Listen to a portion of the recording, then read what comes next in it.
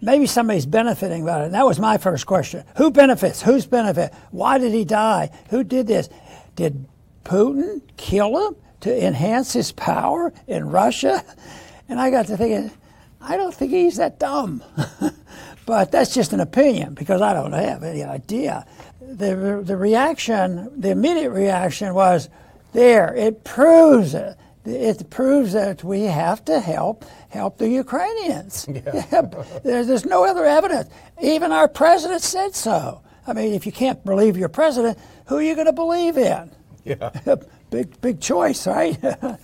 So I fall back on the solution. What do you think? What do you think? I said, where's the autopsy? I want to see the autopsy. And it refreshed my memory about another time I wanted to see the autopsy. And that was back in 1963 during the Kennedy assassination. But there was an autopsy, and everybody said, oh, yeah, Oswald did it with a single shot, and that was it. And it probably 90% of the people for a week believed it. Yeah. But it went from 90% believing it to maybe 90% questioning it right now. Yeah, there's a lot to unpack on this. First of all, in the West, Alexei Navalny is presented as a very important dissident. He was the one challenging Putin to the presidency. He was about to supplant Putin and take over the country. Whereas in reality, in any election in Russia, his party got about 2% of the vote. So in Russia, there's plenty of evidence that most people have never even heard of him. He's someone that the U.S. holds up as this great alternative. The same thing that they did with Syria. If you remember when they wanted to overthrow Assad, they pretended that there was a group that was going to take over. The same thing in Libya, the same thing in Iraq. They've always put the puppets forward that haven't done much. But he's been in prison for a while. He was charged with corruption and extremism. And a lot of people, I don't know if our viewers may have seen it, but not that we would support people being jailed for extremism, but in Russia, he said some things that are viewed as extreme against Muslims, and he's in jail for that, for part of it. But the idea, and you started out by saying this, Dr. Paul, and we did this when Assad was accused of gassing his own people, if you remember. And it was right when he'd had a couple of very important victories. And we were asking, well, why the heck would he do that? That doesn't make any sense.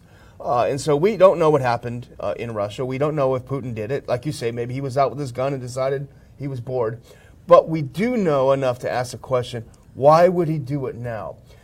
Just weeks before the Russian election, why would he shoot someone that the West considers his chief opponent?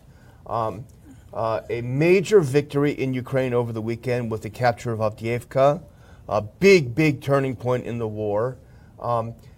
I would say a massive PR boost from his interview with Tucker Carlson. And I suspect that's what infuriated the West the most. The fact that Putin came off after a 2-hour interview sounding kind of more reasonable than he was portrayed in the media. Whatever the case, a huge PR boost for Putin in the media. All of these things going in his favor, going in the right direction, and he decides to kill somebody who's in jail already for something like 25 years. It makes no sense, but of course it doesn't have to make sense in the U.S. mainstream media and among our politicos. We had Lindsey Graham trotting himself out there saying, we need to put Russia on the terror sponsoring list. I don't know who killed him, but we need to put him on the list. And this is on and on, and as you pointed out, and it's being used big time as an excuse. We got to get this money to Ukraine. We got to get the money to Ukraine, as if somehow they're even remotely related. Sometimes it's all about oil. It's all about the money, too. Yes, a lot of people are saying, well, how dare Putin's government, how dare they seek to jail their political opposition? We would never do that, would we?